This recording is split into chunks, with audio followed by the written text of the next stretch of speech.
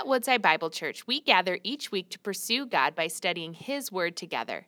As we kick off the new year, we invite you to tune into our current series, The Forgotten Virtue, Learning to Love Again, where we'll discover how God defines love, Christ personifies love, and the Spirit empowers us to love one another. Together, we'll experience healing and hope in the love God designed for us, a love we carry through every season of life. It is an absolute pleasure for me to be back here with you this morning. I actually, the past couple weeks, wasn't able to be here in God's house. I was actually diagnosed positive with the coronavirus 2 weekends ago, so that's a little over 2 weeks. And not to make light of the pandemic that we find ourselves in. I know there's a lot of you watching from home because of this reason, but at my house, it hit fairly lightly. It was one kind of mildly inconvenient day, and I was pretty much over it. But anyway, still had to quarantine for 2 weeks. So I've been watching online at home, and as much as I know there's a lot of you out there that are doing the same, it's just not the same, right? It's so much, there's so much more to being here in the house of God. So I understand if that's the reason why you're at home. If it's not, come on back. Like, stop being cozy on the couch. Like, let's have you back. But regardless, guys, I'm thrilled to be back here with you. So excited to be back here this week and to be sharing the Word of God with you. If you don't know me, if we haven't had the opportunity to meet, my name is Ben Orr, and I am the Student Ministries Director here at our Woodside Romeo campus. It's a job that I don't take lightly, but is also a very lighthearted job. I mean, I think we can all safely say that I get to have fun with your middle schooler and high schoolers most weeks. But regardless, it's a job that I am absolutely blessed by God to be a part of and have the opportunity to do. And I want to thank you as our church body for supporting me and my family in this role in this season. If you have your Bibles with you, would you open with me to 1 John chapter 4, whether you have an actual paper Bible or your device. 1 John chapter 4 is where we'll be this morning. If you've been here the past few weeks, if you've been here in the year 2021, you would know that we're in the middle of our series called The Forgotten Virtue, Learning to Love Again. Learning to love again. I'm going to put a little more emphasis on that word love because that's the culmination of this series that we're in over the course of these 6 weeks. And love is kind of something that it's at a premium, right, in our culture today. I mean, yeah, you probably experience love among your family, among your church body, I would hope. You maybe experience some compassion and love from a neighbor or even maybe a stranger at times. But when we look at the broad spectrum, when we look at the horizon of our culture, love is not something we see a whole lot of, is it? And so this morning, we're going to be diving in on our forgotten virtue, the forgotten virtue of love. So a few years ago, Billboard magazine put together its top 50 love songs of all time. It's top 50 love songs. They tabulated the rankings of their own weekly Billboard Hot 100 chart over the course of 7 decades to come up with their list. And what started with, it goes as far back as 1958 with To Know Him Is to Love Him by the Teddy Bears. It flowed through the popular musical styles of today, anywhere from movie soundtracks to club mixes and everywhere in between. Artists such as the Everly Brothers, the Beatles, Tina Turner, Huey Lewis and the News, Mariah Carey, Taylor Swift, just to name a few of these artists, all made the list. And Billboard's research determined that the most popular song that contained love in the title, the most popular song of all time, was a 1980s ballad called Endless Love by Lionel Richie and Diana Ross. Yeah, I heard one of you out there. I'm gonna date some of you in here, and I apologize. I'm a 90s boy. I'm a 90s baby, so this doesn't hit super hard with me. It's pre my life, but regardless, I'm sure some of you absolutely love that song. And for good reason, right? The song sat atop the Billboard charts for 9 consecutive weeks. So clearly it struck a chord in the hearts of Americans. And this was Diana Ross and Lionel Richie. This song was to show their love that started and ended with their romantic relationship. Now, this is the type of love that's most often written about, that's most often sung about, and most often talked about in our culture today, and it's that romantic love. But is this the sort of love that's most important to the souls of men, women, and children? Is this the love that we've been hearing from God's Word about over these last few weeks? Is this the love that John writes about in his letter to the early Christian church, which at the time had been scattered throughout the Roman Empire after the destruction of Jerusalem roughly two decades earlier? I think we can safely say no, this is not that same type of love. You see, the church at the time, it was in a fractured state. The followers of Christ at the time of the writing of this letter, they had already, less than 50 years after the ascension of Jesus, less than half of a century after Jesus' ascension into heaven, they had already started to lose their way. They began conforming to the worldly standards, listening to false teachings, and their faith was beginning to waver. And then in steps John, the disciple whom Jesus loved. He actually calls himself that. Church, I'm going to pause right there. That takes some confidence. That takes a level of like, no, you got to know that. Like, you can't just say that about yourself. Like, no, I'm my mom's favorite kid. Like, you can't just say that. Like, you can't without knowing that. You have to actually know that. And so that, combined with John's other writings in the Bible, apart from his gospel where he addresses himself as that combined with his other writings in the gospel, he talks a lot about love and the idea of love. And so I think we can safely call John the apostle. We can call him an expert on the topic of love. And so we're going to operate under those terms. So in steps John, and empowered by the Holy Spirit, John pens this letter in an effort to start to right the ship of the Christian faith movement. And within this letter of 1 John, we find the truth of love. We find that romanticism and sexuality and things of that sort, they're not, in fact, love. The love that two human beings feel for each other within their own power, by their own power, pales in comparison to the true definition of love. Because we'll see here this morning that God is love. God is love. Now, this can be a difficult concept for some, because I'm sure we all have people and things that we love that don't seem to relate at all to our love for and our love from God. But let's jump into our passage this morning to understand better what God is speaking through his words. Let's read together 1 John 4, starting in verse 7. Beloved, let us love one another, for love is from God. And whoever loves has been born of God and knows God. Anyone who does not love does not know God, because God is love. In this, the love of God was made manifest among us, that God sent his only Son into the world so that we might live through him. In this is love, not that we have loved God, but that he loved us and sent his Son to be the propitiation for our sins. Beloved, if God so loved us, we also ought to love one another. No one has ever seen God, but if we love one another, God abides in us, and his love is perfected in us. So John takes a hard stance on the fact that true love is found only in God, because true love only pours out from God. And here is where we're going to discuss three truths to help us understand better what true love really looks like and how we can embrace and know that genuine love. And our first truth is this. Our first truth is that love begins with the Father. Love begins with the Father. In this specific letter, John has already mentioned the subject of love quite a few times. We see his acknowledgement of love derived from God in chapter 2, verses 7 through 11. We saw it in chapter 3, verse 11 through 18, and verse 23. But right here in our passage, right here in chapter 4, we see from the very start that John begins an in-depth explanation of the subject that will guide us into a deeper understanding of where love finds its beginning.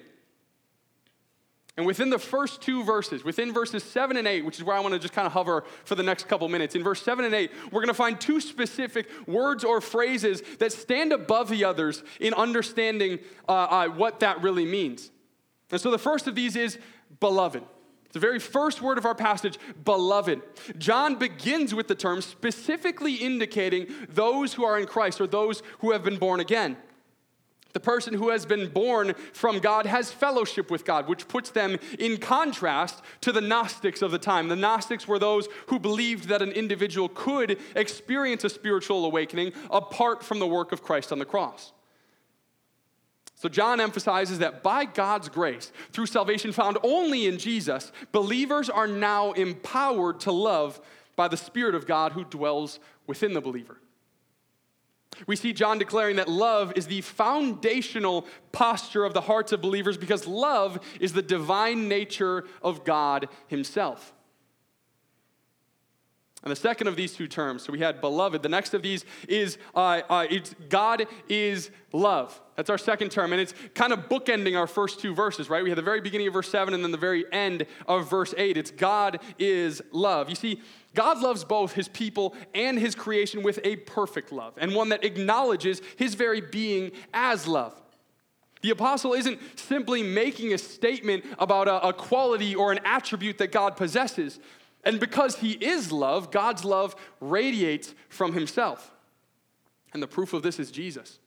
You see, love was made manifest in our world. The intangible concept of love, the invisible idea of love became tangible and it became visible. And this phrase, God is love, this is a phrase that children are taught within the church from a very young age. It's something that Christian parents teach and kids' ministry teams affirm throughout a child's formative years. But as children grow up and experience more of life in this fallen, broken world, that teaching then starts to become into question. In fact, this simple phrase, God is love, often becomes a stumbling block for many who have been hurt by the lack of love in our world. We've all heard these questions asked, haven't we? Perhaps many of us have even asked these questions ourselves in times of hurt, in times of heartache, in times of stress. These questions look like, how can God really love me? How could God really love anyone when he allows these things to happen? But this is why John speaks directly to the believer here in verses 7 and 8, clarifying a different way for believers. Our lives with each other in community, our lives are to be marked by love because God first loved us. Political journalists who cover the President of the United States use a lot of different terms when speaking about the leader of the free world. Commonly, the press will reference the actual person preceded by the title. So President Biden, President Trump, President Obama, President Bush. Other times, they'll reference a title of phrase which speaks to the presidential role without actually naming the individual. So terms like Commander-in-Chief or Mr. President or the acronym POTUS. And still other times, the press uses an entity that represents the president in the hearts and minds of the American people, or phrases like the Oval Office or the White House, which communicate what's happening from our nation's capital. But none of these titles, acronyms, or synonyms fully represent the person serving in the high-ranking office. They're merely shadowy ways of describing the position. But we see here in our text that the Apostle John does the exact opposite. He addresses, when talking on the subject of love, he points directly to love's source, which is God. And he declares God is love. And unlike political writing, the terms are not interchangeable. You see, God is love, but love is not necessarily God. What's important for us to remember about this portion of the text is that John is writing to a group of people. He's writing to the church of the time. He's writing to a group of people who had turned away from the theological errors of Gnosticism and Docetism and other things of the time, yet he feels compelled to call them to a focus on love. Church, do we feel like this is something that we've checked the box on? Do we feel like this is something that we don't need to worry about this anymore? We've got this covered? Or is this, thousands of years later, still should be a primary focus of our walk with Christ? You see, we have more Bibles, we have more theological writings, we have more faith-based books, and we have more resources than at any point in the history of Christianity. And while it's debatable if all of this resourcing has improved our doctrine at all, the call for followers of Christ to love each other well remains central to living out our faith. Church, I don't want to just gloss over this point. I want this to stick with you. So much so that this was actually one of the last teachings that Jesus gave to his disciples in the final hours before he was sent to be executed. Look with me at John's gospel now. John 13, verse 34 and 35. Jesus says this. He says, "A new commandment I give to you, that you love one another. Just as I have loved you, you also are to love one another. By this, all people will know that you are my disciples if you have love for one another." Church, that's 3 times in 2 sentences. Do you think Jesus made an emphasis here? Do you think he was trying to put a little exclamation point on the end there? Do we think this is something that Jesus found importance in? And this is why we encourage all believers to experience Christian community in small groups. Here at Woodside, we call them our life groups, and it's so that we can practice our love for other members of our faith family, so that believers can experience the love of God through the encouraging words, through the warm embrace, through the loving, tangible actions of a fellow believer. This leads me to our second truth to help us understand and experience genuine love. We've seen that love begins with the Father. Now, let's look at the truth that love is personified in the Son. Love is personified in the Son. Let's look back at our text, verses 9 and 10. In this, the love of God was made manifest among us, that God sent his only Son into the world so that we might live through him. In this is love, not that we have loved God, but that he loved us and sent his Son to be the propitiation for our sins. Church, the Son of God is the visible representation of God's love for his people. He sent his Son to our world, and he did so to redeem a sinful people who turned our back on God through our own sins. Furthermore, John highlights Jesus as his only Son, and he does so to communicate the unique position that Jesus held above all other beings. Jesus, the Son of God, is one of a kind. There is no other being or person in existence like him. The apostle makes it clear that God is intentionally sending the Son. He is sending his one and only so that sinners might have life. By expressing the actual sending, John reveals to us the magnitude of God's selfless, sacrificial love for those whom he created. Ben Witherington III, a New Testament scholar, writes this. He says, the sort of love predicated of God is not any mere human love, certainly not any sort of narcissistic, self-directed love, search for personal fulfillment, or expression of strong personal desires. No, to say God is love is to say that God is the most self-sacrificial being in the universe. And as such, he was prepared to go to incredible lengths to set humankind right. The writers of the New Testament would clearly have nothing to do with any attempts to define God on the basis of merely human notions of love, or worse still, to define love as our God. For Christians, God is the very definition of self-sacrificial love and what it truly means.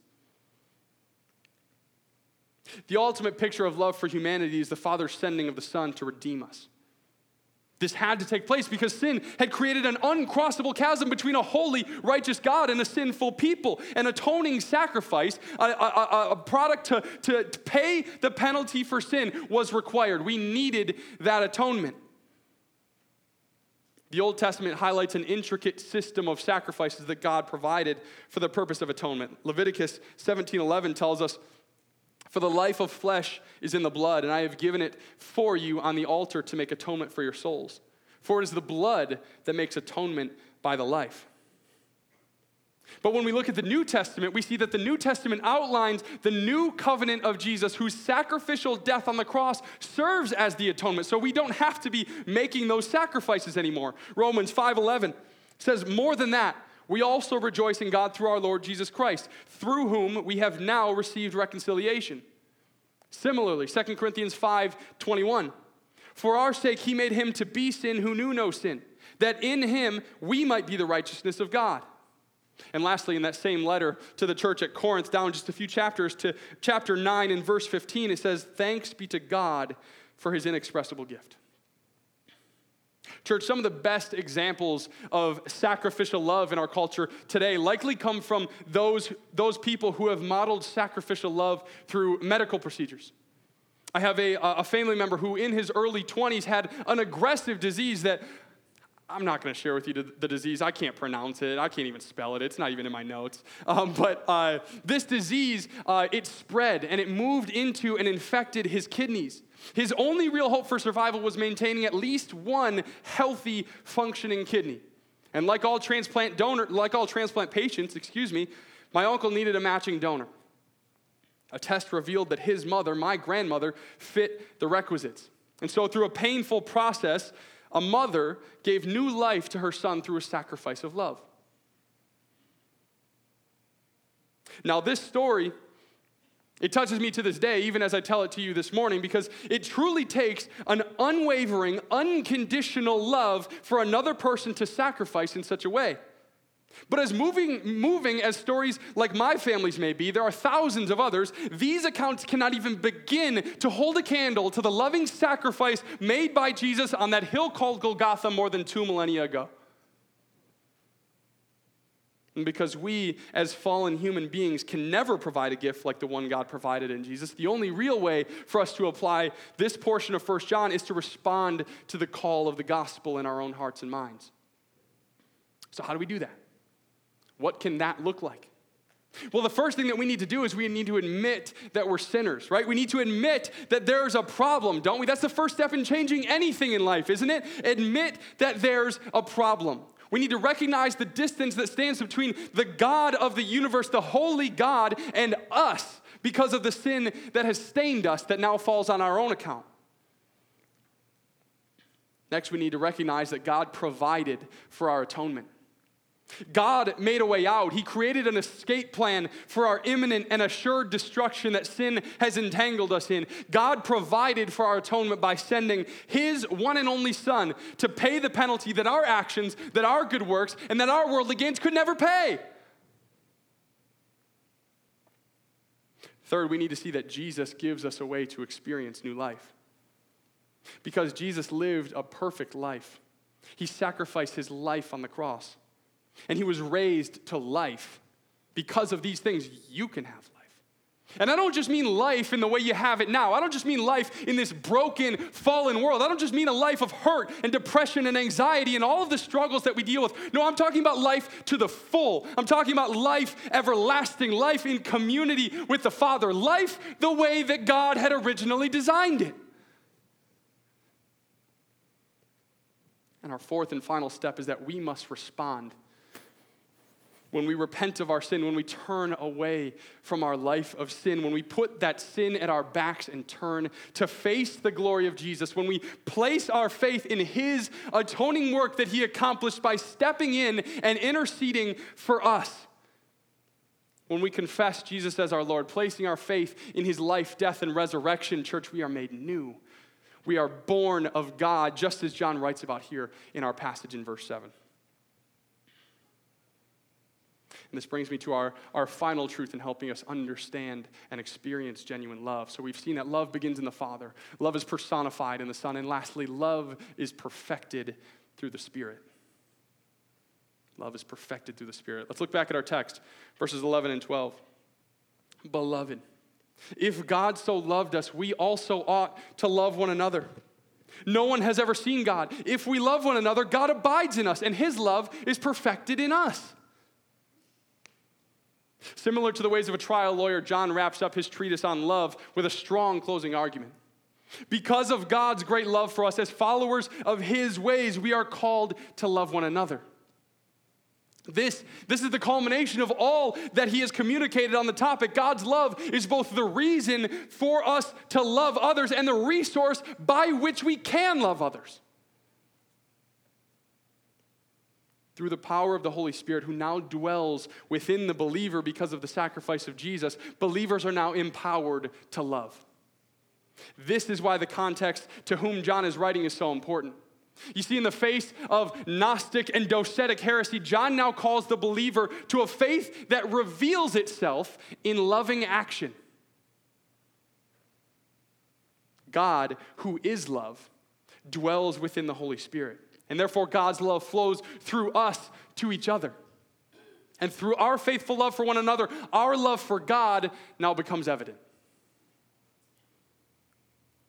Just a couple of months back, the church had received a phone call just during the middle of the workday. Our admin, Lauren, she took the call and forwarded it over to me. I quickly found out that the call was coming from a man who was moving to this area from out of state for work. And he was just calling to see if there were maybe any high schoolers that would be willing to come and help him move he and his family into their new home. I told him I would follow up and I would shoot a text to the high schoolers, see if I could find any boys that were willing to go help him out. As soon as I sent the text, I immediately got 6 replies of, yeah, of course, I'll help. What day do you need it? What time is it? Is there going to be pizza? I mean, they're high schoolers. Give them a break. I'm kidding. That actually didn't happen. They were very generous. But after helping the family unload the truck, The man told me that he and his family had already found their church home here at Woodside Romeo before ever having even attended here because of the love and generosity of those high school boys. According to John, no one has ever seen God. And yet, through sacrificial acts of love, the world should be able to see God at work. Church, this should be on display in the lives of Christ followers when a non-believer comes walking through those doors. And you know what? I'll take that one step further and say this should be on display in the lives of Christ followers when a non-believer walks into our homes, when a non-believer works in the cubicle next to us, when a non-believer has kids who are friends with our kids. Church, the manner in which believers are called to love others serves as our visual witness to the world. Is that what others see when they come into the doors of Woodside Romeo? Do they see the love of Jesus expressed through his people? They should, because love is the ultimate apologetic. This is how people are gathered to come to Christ. This is how you find a way to reach people for the glory of God. 3 times in today's passage, the Apostle John urges followers of Jesus to love one another. Verse 7, 11, and 12. As we've seen, this is not some abstract concept of emotional feeling for people to practice. No, love is rooted in the foundation of who God is. Love can't be fueled by human energy or human emotion. It's not something that we can stir up from deep within our souls. We can't wish it into existence. Love has a source, and that source is God. James Montgomery Boyce writes, God the Father is love. God the Son is love. God the Spirit is love.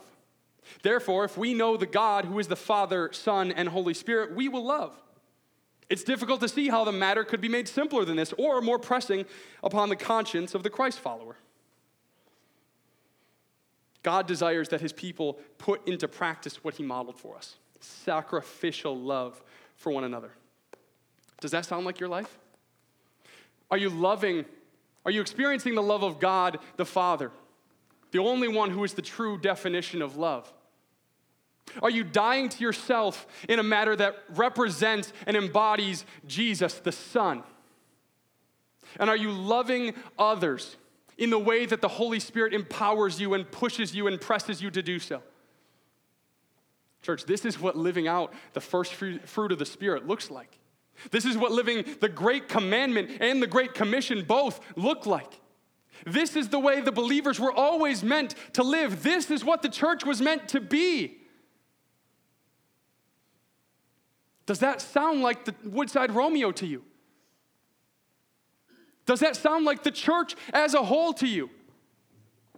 If you honestly can't answer yes to that question, then church, the problem isn't in the sign out front, the name on the sign out front. The problem isn't in the greater church. The problem isn't outside those doors. The problem is here. The problem is now. The problem is in your heart. It's in my heart. It's in every single one of you. And there's only one way to change it, and that's to admit that there's a problem.